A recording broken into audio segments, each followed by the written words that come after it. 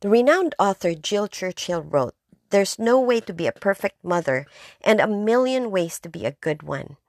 In this episode of Digging Deep for Treasures, I invited two beautiful mothers to join me in conversation about motherhood.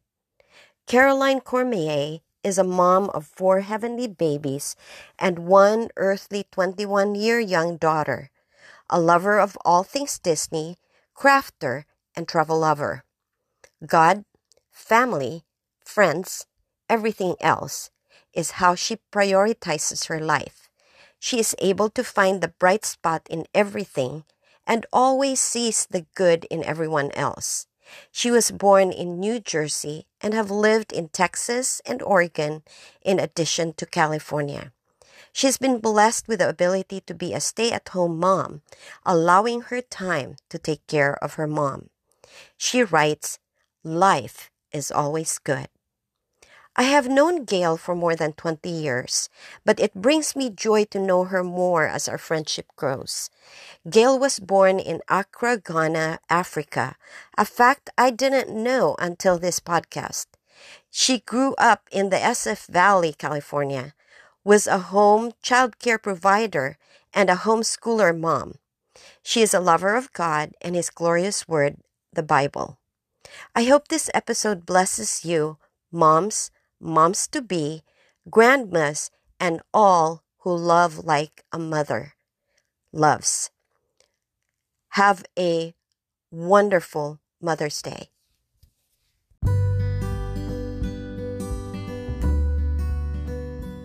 Welcome to Digging Deep for Treasures podcast. This is your host, Cecile Valoria, a Christian author and a retired teacher. This podcast is to encourage women to grow in their faith and harness the power of the Holy Spirit as we unearth scriptural truths so that we can live a peace-filled life in this fear-prone world. Now sit back, relax, and let's dig deep for treasures from His Word.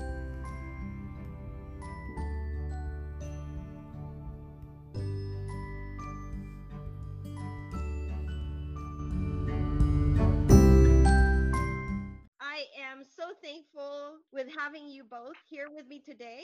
So I'd like to go ahead and give you a chance to introduce yourself. My name is Caroline Cormier, and I have one adult child. She'll be 22 in November. She struggles with mental health, anxiety, depression, and she is high-functioning autistic. And she is in college right now and doing a fantastic job. Yes, doing much better now. Yes. Yes. Wow. And Gail? Hello, Gail Hibbs. And I have 3 adult young men. My husband Robbie and I brought them all up here in California, and they're all doing fantastic. My oldest is 26. He'll be 27 in August. My next, that's Luke, and then Adam is 25, and John is 22. He'll be 23 next month. I'm just very proud of them. Very great young men. And so I guess if we look at our numbers, I have 2 kids. So we're 1, 2, 3 here. What challenges did you have while raising your kids or kid? Or did you have challenges? My biggest challenge was just having the doctors recognize that there was something not quite right in her development. Uh-huh. She was a preemie, and so it was when she wasn't hitting the milestones at the times that the books all say, which the books are not always right because it's a case-by-case, child-by-child situation, right? Yeah. And so when she wasn't hitting those milestones, and then I had a notebook where she drew the same little doodle over and over and over again, pages and pages, and taking her to the doctor and just having him say, yeah, there's something going on. For like 2 years, I was just like, this isn't normal. This isn't normal. This is not normal. And he finally was like, well, yeah, she's probably on the spectrum, but she doesn't qualify for any assistance. And it was like, not what I was trying to get. I was just trying to know what I was working with.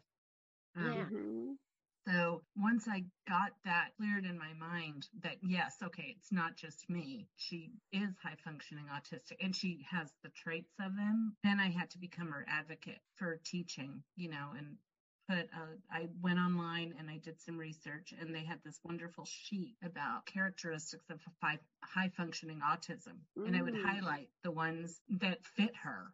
Yeah. And then give it to the teachers every year, send it in an email and say, these are her characteristics, these are her traits, this is what you're going to notice. When she does this, that means she's stressed. When she does this, it means she's in emotional distress. Yeah. And so that was, for me, that was the biggest challenge. Yeah. And not only the biggest challenge, but the greatest thing that you did too is really preparing everyone to know what to expect or what to see and how to understand those things. Because if you didn't do that, sometimes as teachers, because we have so many children in the classroom, sometimes we just think maybe she's just misbehaving and doing all these things. So when you know that, oh, she is stressed at this time, then you can properly address it. Whereas if you didn't tell them that ahead of time, then the way that they probably dealt with her would have been different. Exactly. So, and the teachers even thanked me for it. They were like, oh, thank you. We wish more parents would do this, because that way they know how to approach that child. Yeah. It is more of trying to help them understand, and in turn so help teachers to how to address and how to respond appropriately. Exactly. So I thank you for doing that. Oh, thank you. It was like I said, I mean, it's something as a parent, I felt like I needed to, because she wouldn't advocate for herself. Even now, it's still hard for her to vocalize. She has to process things differently. Yeah. And so, she's 21 and a half, right? And she's still, if somebody texts her something, it takes her a day or two to process it, kind of chew on it, see how she wants to respond, and then she responds. So, but she doesn't tell people that she's high functioning autistic. She doesn't want to do that. So I'm going, okay, well, I get it. I get it. You don't want to do that. But she was fine with me telling the teachers, because I wasn't looking for special treatment. I was just looking for them to be a little more empathetic. Yes. Towards where her brain is and the way her brain processes. Yeah. And that is very helpful. So, Gail, have you had any major challenges too when your kids were little? You have three. So 3 boys, that's right. Yeah. Dr. Dobson says that the biggest goal with raising boys is to get them to adulthood alive. So we did that part. And I think that continues to be the biggest challenge, even as they are adults, is to just pray that they stay alive, just because boys men are risk takers and have a lot of energy. And so but even with that in mind, I was trying to think of challenges that we had, and I talked with my husband. Let's see, we didn't have a lot. We were blessed a lot, and the only things I can really that we thought of was their differences in personalities. Yes. Generally they got along really well, but the differences in personality were, sometimes a challenge. So, and they were all home together a lot, because I had preschool in my home for the first until they all got into kindergarten. And then they went kindergarten and first grade at our local school, and then homeschool again until 7th grade. And my oldest was homeschool most of the way through high school. Wow. So they all were here a lot together. What was their age difference, Gail? Or what's their 2 years? It's 2 years. Basically 2 years apart. Yeah. Once Luke turns 27 in August, it'll be 23, 25, 27. Wow. And it'll be that for 6 months. Yeah, I commend you too for doing homeschooling, because I know I would have wanted to homeschool my own kids, but I knew I wasn't fit to be a homeschooler mom. My expectations would probably be off the roof. And that would probably have destroyed our relationship. And I don't know that I can be as organized with homeschooling as I would have been, as you teacher. were, Yes, as a teacher. yes, yes. And I like what you said, and mentioned about Dr. James Dobson's What he says about raising what he boys. said. Yeah. Yes, because that brought me to remembering my son too, Christian. When he was little, he was so much into everything. In fact, one of the things that happened, we had a house, and in the back porch there were bars, like the bars that keep people away and stuff. And what happened was he stuck his head through those bars, and that was very traumatic for me as a mom. Yes. Then the other thing that he did too was, I had a step stool. Most of my audience is not seeing me and how petite I am. And so I need step stools, right? Yep. So we have this step stool, and it's the one where you fold it. Well, my son put his thumb between those hinges, and we ended up in the emergency room. I now can understand why Dr. James Dobson said those words. Yes. Yeah. So how did you cope with the differences in personalities between your kids? Okay, as far as coping, I don't feel like there was a coping, but there was definitely some management of it. We wanted them to be in the real world and to manage things in a real way.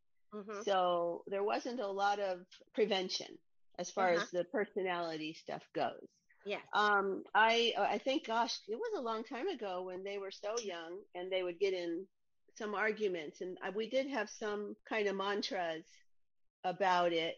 I can't remember what they were, but there wasn't that much to make it a very big deal. Yeah. As they got older, there were some that probably run deep, at least with one of my boys. Still some things that were done, stick a little bit, and it's probably something they might have to work out someday, but it's nothing terrible as far as their relationship goes. Yes.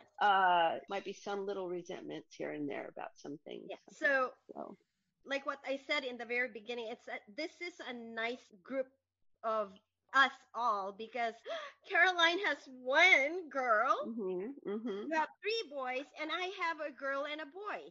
Yeah. And so just the experiences that we have might vary, and which is really good because we can address different things together. Yeah. One of the things that we had a challenge with was, especially when we took the kids out in the car, because I don't know if you've experienced this too, Gail, because you have three. But with our kids, both of them wanted to be at one side of the car by the window. And so that was a challenge we had. I mean, it's not major, but still there's bickering and there's all this stuff. So how did we cope with that challenge? We gave them a chance to take turns being in front and staying by the window or whatever preferred side of the car. So that's one of them. Of course, as you mother, as you nurture your children, you will find joys and things that you did well and successes, and you will also find your children being successful in the things that they do. How did you celebrate those successes as parents? So for us, it was because she's a one and only, right? Yes. So everything was a success. It's like, hey, she got potty trained. Hey. And we always tried to set her up for success and just tell her, it's like, all we ask is you do your personal best. If you do your personal best, that's everything. Because her friends they all had to be perfect. Right? All of their parents were like, you got to get straight A's. You got to get straight A's. And we were like, just do your personal best. Grades don't matter after you leave high school or college, right? And so unless you're getting a degree in something that you need to go on, then grades matter. But once you're out of college on any level, it's like the grades don't really matter. So we were telling her that when you die, it's not going to matter if you got an A or a B. Um, so like right now, she just had a small success with a film that they did, and so we made a big deal out of it by going to the premiere and making things to make them feel special, making that insanely huge backdrop so that they could take pictures and feel like they were in Hollywood. So we've always kind of done those kind of things, like making something special to make that day special, or that event, or uh, that goal that she completed, just to make that special. Perfect example was she won a golf tournament, her first golf tournament. She's 9 years old and she's got this little trophy. Oh my goodness. So we took her to Islands to have dinner, and he's like, you got to bring the trophy in because we had to take pictures of you with the trophy. So we made it special. I love that. I love that. Making a big deal, because it is a big deal. The successes our children have are big deals, especially to us moms. Right. Yeah. How about you, Gail? What did you and Robbie do? Well, as far as personal achievements, we were always involved in celebrating those things, like coming to any shows or any sports events. We were there. Loved every minute of it. It's just such a beautiful feeling to see the children just thriving in gifts that God has given them, or whatever they're doing.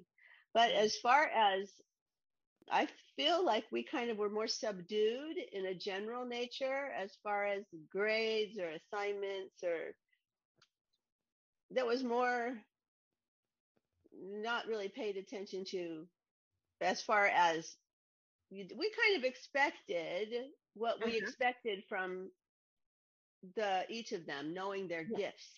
Yeah. And that worked out really well.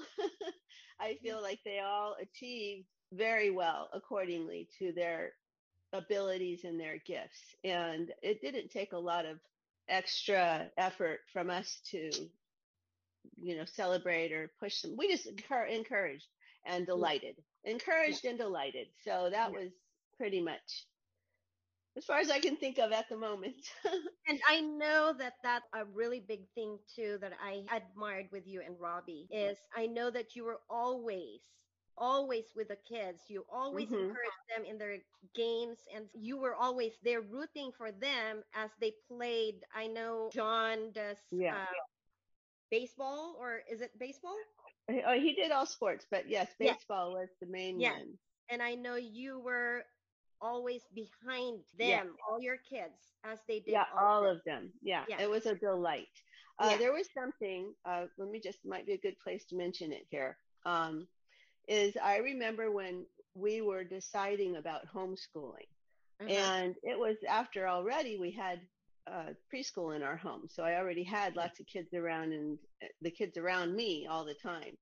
But so we were thinking about homeschooling when it was still fairly new, but becoming more common. So one of the things that really sold me on it was envisioning myself after the school age, when all my children are grown up, and thinking to myself, how do I want to remember those years of them growing up in the school age?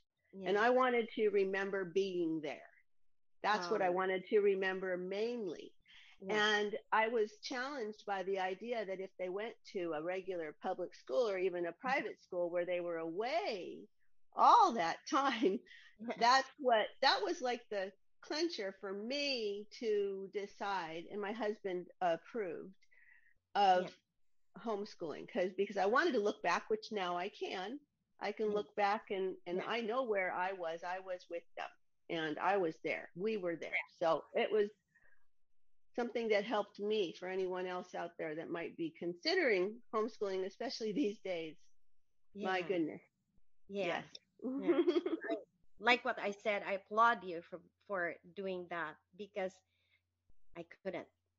Well, with us, in terms of celebration, we went from very simple ones to extremes. Like, for example, if they had end of the trimester and they did get good grades, we did not set or tell them to get good grades or whatever, but they set expectations for themselves. Mm-hmm. So that was good. And then when they showed us, then we would go to Leatherby's. Mm. That was one of the places we frequented when they did something like getting good grades. Yes, that's fun. Um, and then for a major one, whenever they graduated, we took them on trips rather than give them gifts. Mm. So we felt that this was something that was educational in terms of what is out there in the world. So that's what we did for the kids to celebrate. And see, and for us, we also celebrated her failures Yes, it's because okay. those were learning lessons. Yes. So, but we didn't make a big deal out of it. It was just like, okay, well, what did you learn? And let's move on, kind of thing. So we celebrated the successes, but we celebrated the failures too, because Mm-hmm. those are important. Those are important things Mm-hmm. to celebrate too, right? Mm-hmm. Yes, Yeah, they that are. learning. Because I think when you fail, you see the joy of success more so too, right? Mm-hmm. And then it is by failing that you learn, like what you said, Gail, these are learning moments. Mm-hmm. And I think to grow, you have to keep on learning. Mm-hmm. And learning is not just from successes, but also from failures. Mm-hmm. So, yeah. And I was going to ask you, helicopter parents, were you ever helicopter moms? I Guilty got as charged. I got accused of being one by my husband and by a few teachers. And it's Uh-huh. like, no, I'm not helicopter. I'm involved. I was an involved parent. It was, I worked at the school. So I'll never forget Yeah. this. It was like when I was in a Bible study and one of the other moms had said, oh, we should go for lunch sometime. And I said, well, I can't. I'm at the school Uh-huh. from 11:45 till 1 or whatever it was. And she was like, Mom, you need to let her go. She needs to make friends. And I was like, whoa, whoa, whoa, whoa, whoa. I Oh. work at the school. Yeah. It's like, I thought you knew that. I'm at the school at lunch because I work there, not because I'm having lunch with her every Oh my day. goodness. So, so yeah, but I was accused a few times of being a helicopter parent.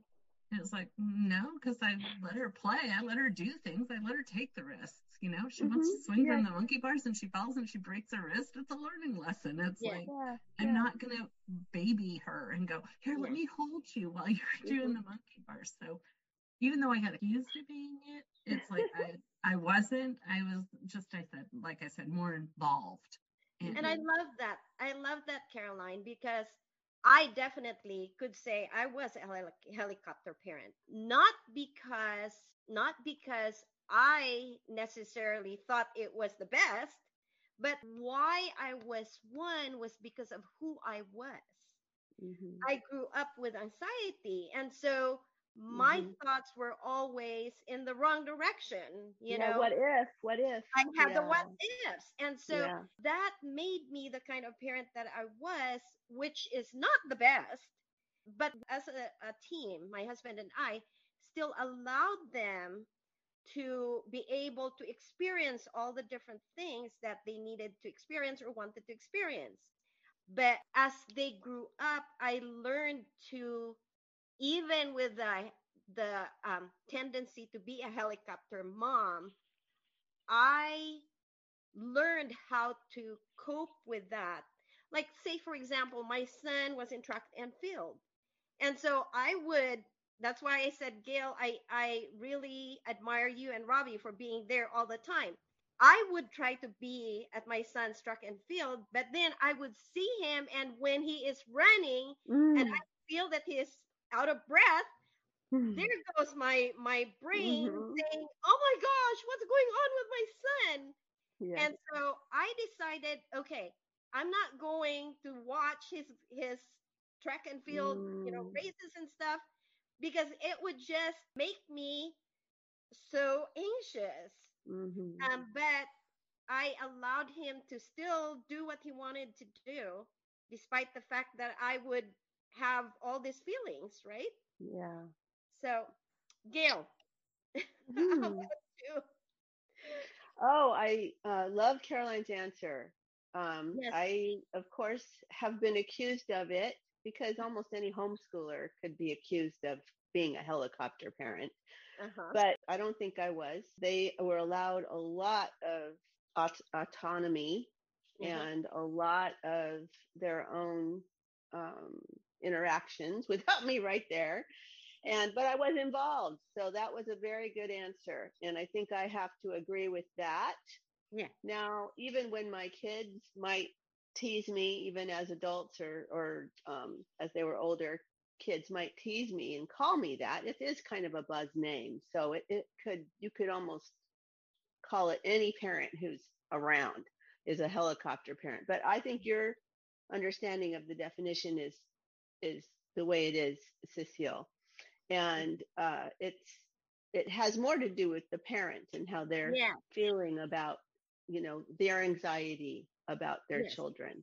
Yeah. And so in that way, I can see that even though Caroline has special needs in a way, even though very common, she still knew that the child needed autonomy and needed to figure things out on their own and take risks. Yeah. So that's how I felt. Yep. And what I wanted to say too is, even if I was a helicopter mom, and I would say this for probably a lot of the helicopter moms, Yeah. it's probably coming from us as parents and how Hmm. we feel, but it's not a lack of trust of our children. Right. I have to Yeah. Yes. emphasize that Yes. because I trusted my kids, Hmm. but it was me. That was where the problem was coming from. Yes. Yeah. And so as as God showed me ways of Mm. handling my anxiety, as God showed me that although I love my kids so much, that he loves them even more, I was able to cope and let them be and Yes. let them enjoy their life. Mm. So I would say that despite the fact that I was a helicopter mom, I did not constrain them or restrain them from Right. being able to do things Hmm. they wanted to do. My Hmm. daughter jumped from a plane Yeah. and parachuted out. So they were able to do different things. My son rock climbs and does all these different things. So, yeah. Hmm. And Good for you. yes, we have to make sure that we put it out there that it's not a lack of trust Hmm. in our kids. Right. It might be a lack of trust with the surroundings or people around them, but definitely not a lack of trust of them. Hmm. Exactly. So, in your parenting style, in your parenting techniques, do you find things that you have adapted from your parents or grandparents? For me, I would say no, because I was raised in a really strict household, and my mom had a leather shoe, and it was cut. It was a piece of leather cut in Huh? the shape of the sole of a shoe. And so whenever I got a spanking, she would use the shoe. It was just Mhm. once, it Yeah, wasn't like yeah, repetitive, like Mm-mm. it was one time with the yeah, shoe.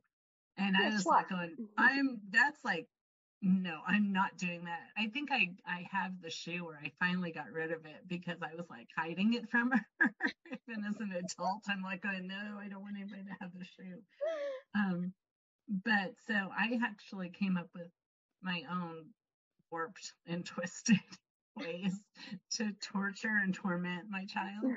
She laughs about him now, and it was like the big joke was, yeah, you can tell your therapist about it when you're older. And she's like, oh, I have. And I'm like, okay, good. But yeah, my grandmother was, my biological grandmother passed away when my mom was 12 or 11. So I don't know what her parenting style was. And my mom's grandmother was not a good role model. So my poor mhm, mom, she didn't really have the Mm. best upbringing of what a good role model is. And I did, other than the shoe. But so I come up with my own methods. Yeah. How about you, Gail? Well, she mentioned the shoe, and that reminded me. And I think that we did use some of that kind of discipline until they were about 10 years old. It didn't happen very often, and it was never done in any kind of anger. It was always very like I used a switch for one thing. I called it a switch. It was just a little wooden, like small ruler, and it would be a switch just on the hand. Yeah. So it's with boys, there's another thing Dr. Dobson says. With boys, sometimes they need a little pain to pay attention. So a little pain, it causes them to pay attention, snap out of their whatever. So so there's the switch, and we also had a paddle, and there was a number of paddles. Anyway, it was never anything dramatic, but it did the trick. It did seem to work and do the trick. Nobody's traumatized or anything. So that was something passed down, because my dad would pull off his belt when he would get angry. So there you go. Anyway, so what else? As far as discipline goes, or just raising kids? Chores. Yeah. So that's another thing. My mother really was very organized with chores, and we had 3 growing up in our family also, and close in age, just like mine. And she had us doing chores. We had charts and calendars, and we all knew what our jobs were. And Saturday was the big chore day, and all through the week we had other chores. She managed the chore thing very well. We tried the chore thing and tried to manage it, and it was difficult. So we were not as consistent as my mom, but we did implement that. One more thing, both of our parents and upbringing were very similar, Robbie's and mine. So that was really good. Yeah. So there's 2 things here. One thing was having dinner together. They also had dinner together as a family generally, and we did too, until the kids got so much older and busier on their own that it just stopped naturally because of that. But the other thing was Robbie, I did not grow up going to church, but his family did. And at that time, I was also very involved with church when I met Robbie. And so our children were brought up being very involved in church and going to church and enjoying it and having that be a big part of our life. So that, I think, has something to do with that question. And I kind of am in the same area as the 2 of you in terms of having very strict parents. I did get a belt too on my bottom once, and that was only once from my dad. And so from that experience, I became the good child because,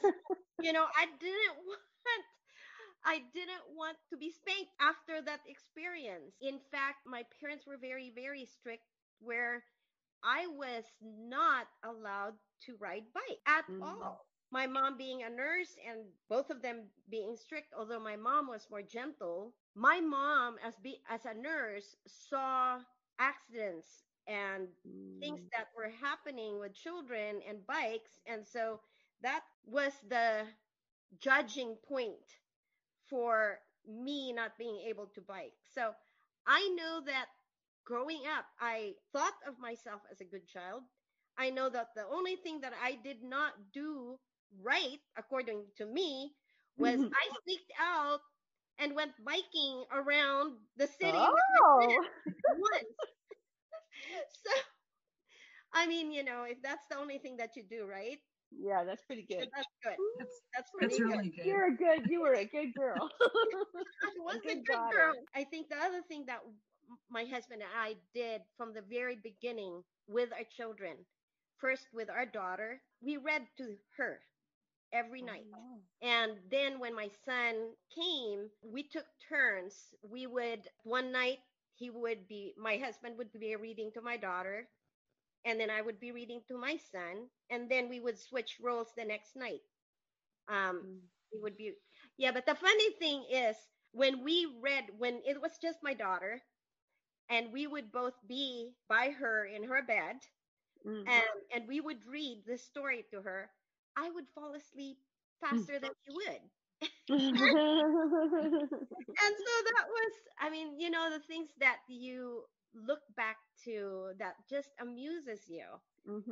They're just fun to remember, right? Yeah. Oh, and the other thing, before I forget, because I had very strict parents, I did not want to be very strict with my kids. And so that's why they had more leniency in terms of where they want to go or what they wanted to do. Although when it came to sleepovers and stuff, we needed to make sure that we knew the parents of their friends, and we knew that was one of the things that we were very vigilant about. Yes. So we were too. So were there any verses that guided you, even without you knowing it, now after the fact? Were there verses that guided you while you were raising your children? I mean, because we normally don't think about these things, right? We don't think about, oh, this verse is going to guide me. But looking back at how you raised your child, is there a verse that comes to mind that tells you, yeah, that's basically how I raised my child, and that was my guiding light? Do you want to start, Gail? Sure. At first, I thought the regular verse, train up a child in the way they should go, and when they are old, well, I feel like that's probably every Christian parent bottom, guideline. And so as I was thinking about it, what came to mind was Proverbs 31, the prudent woman, or something. Yeah. There's a name for it. Yeah. But so the whole thing to me is just how to be a good wife and mother, just a good woman. So I think a lot of that guided me, especially when it says she opens her mouth with kindness and on her tongue is wisdom, or she opens her mouth with wisdom and on her tongue is kindness. Something like that. So I really love Proverbs 31. It is inspirational to me. And here's another one. It's been on our covers, and it still is. I took it off just for this podcast, but it's Responsibilities 12 to Adult, and Luke 2:52. And that's when he went, the family, when he was 12 years old, went, and then he stayed behind, and they panicked. And when they found him, everything, all of that happens. Well, the last thing in that chapter 2, says, and Jesus increased in wisdom and stature and in favor with God and man. And so I took from that verse a lot of what my goals are for the children. And that is Responsibilities 12 to Adult. 1 is be about Father God's business. Number 2 is be subject or obedient to your parents. And number 3 was to grow in wisdom. That's learning and knowledge, in stature, health, strength, ability, and in favor with God and man, which has to do with relationships, family, friends, church people, God, and service. So that's been, I really like that rendition of that little verse in the Bible, and everything that can be gleaned from that and Jesus, in his childhood. And so that blesses me a lot. So. Yeah. Gail is talking about was when Jesus was the one who got lost, and Mary and Joseph were looking for him, and they found him in the synagogue. That's where that verse is, right? Yeah. And Jesus didn't think he was lost. The parents did. And of course they panicked. I love that, Gail. Thank you. Caroline. All right. So you wanted authenticity, and it's like, I am not well versed in the Bible. My faith is strong, but I'm just not well versed. So I Google things. So I just was like, okay, I was telling Cecile this. It's like, okay, God, lead me to the verse that you want, but the treadmill is obviously not the place with your eyes closed. Because I was hearing off the treadmill. So when I opened my eyes, I went, okay, where can I find this in? I heard God's voice say, Google, just Google it. That's what you do. So I Googled verses that parents live by for their children or teach their children. This one actually did stick, was 2 Corinthians 5:7, for we live by faith, not by sight. Because we've had some family traumas My husband was diagnosed with cancer when our daughter was just going into kindergarten. Oh, wow. And I have a 24-hour rule. It's like when we got the diagnosis, I planned his memorial, I planned a celebration of life, I planned his eulogy, I planned how I was going to move forward being a widow with a child and everything. I had it all planned in my head, and it was like 24 hours. I can be human, and then it's like, okay, I'm done. It's God's again. And our daughter, she's always grown up with us believing in everything, and she prayed to God about it. And I said, do you have any questions? Are you worried? And she said, no. She goes, because God told me Daddy's going to be okay. And I went, all right, you heard it. I believe it. And we just went by faith from there on out. And so, everything was fine. The doctor even was surprised that they got all of the tumor, and which is an oddity because of where the location was. It was between the main vein and the major artery, so it was right between them, and they got the whole tumor, and it kept shrinking instead of growing and shrinking like tumors do. And we told the doctor, it's faith, it's God, and he goes like, yeah, probably, because he couldn't even explain it. So we've always told her, live by faith. Live by What faith. a great testimony. Yeah. What was the verse again? 2 Corinthians 5:7. I thought that was beautiful. God told you. Google, because that's what you do. I love it.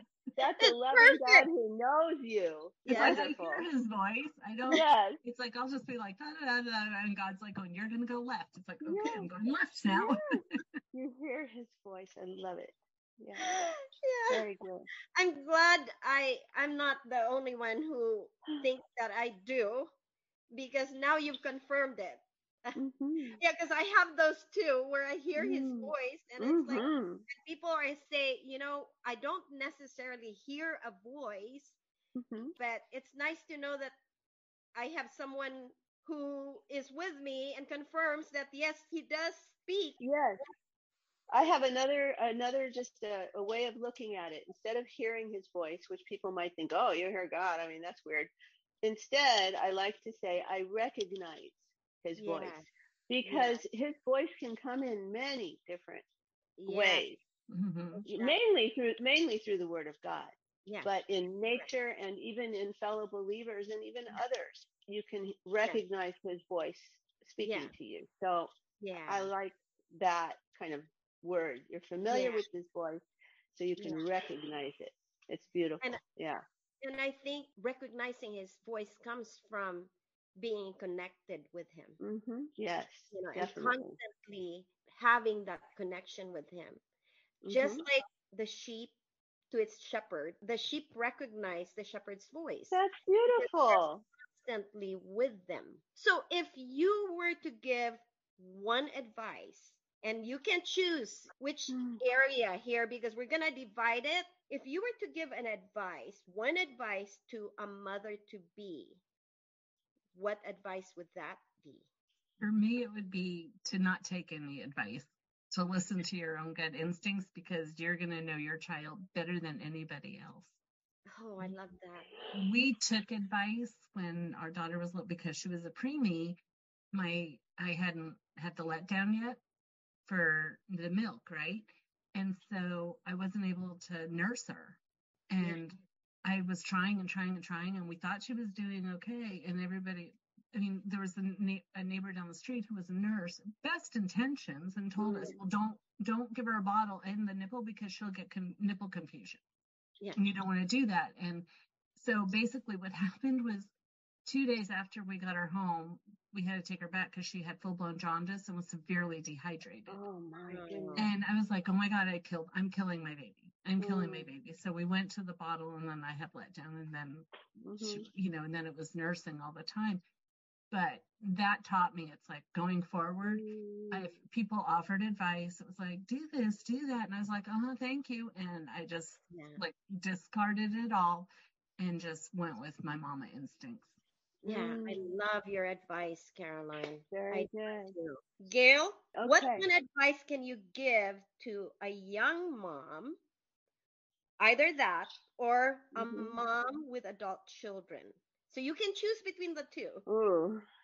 I need advice for a mom with adult children. You need advice for a mom with adult children.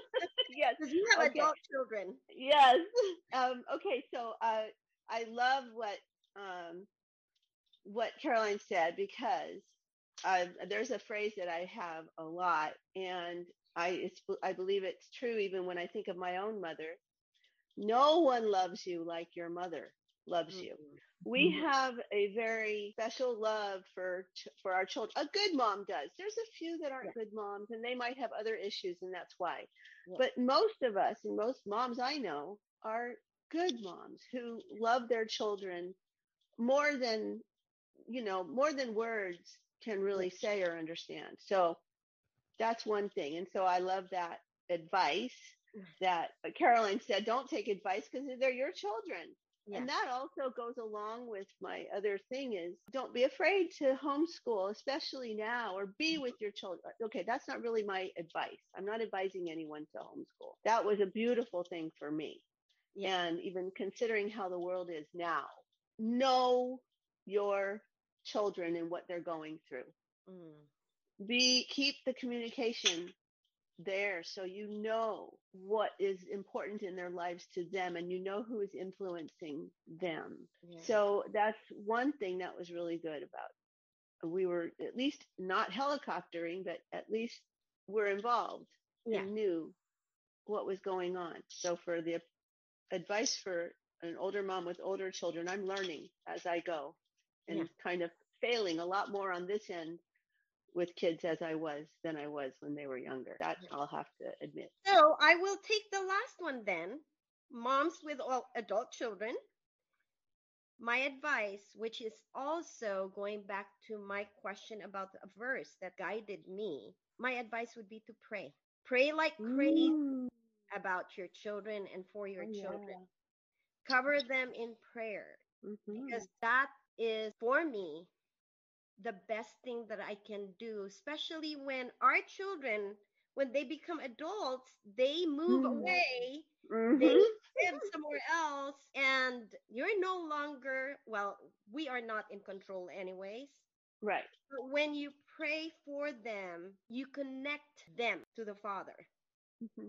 And so that's the advice I would say. And the verse would be, pray about everything.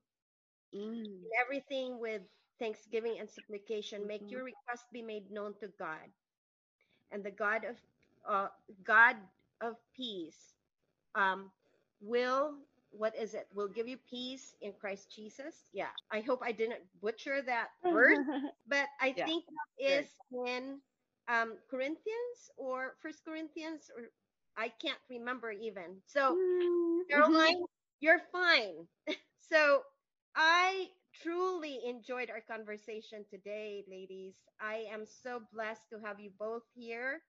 And I pray and hope that those who would be listening to this would also be blessed by the things that we shared. And again, thank you so much to both of you. It has been such a pleasure. Happy motherhood. Happy motherhood. Happy Mother's Day. Also. Yes. Thank you. You too. Nice to meet you, Caroline. You too.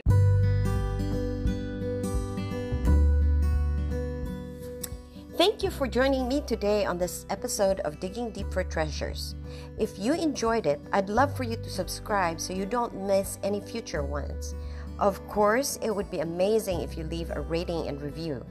This will help more women find the podcast and grow in their faith and peace. If you're not sure how to leave a rating and review, click on the podcast app you are listening to and look for the ratings and review option. I'd also like to invite you to join my private Facebook group so we can get to know each other more. It's a great community where we can engage, learn, and grow together. Just hop on to @Digging Deep for Treasures, then enter your name and email, and you'll receive an invite for the group. You can also connect with me on my website, cecilevaloria.com, or on Instagram at @ValoriaCecile. Thank you once again, and may you have a blessed week. See you next week.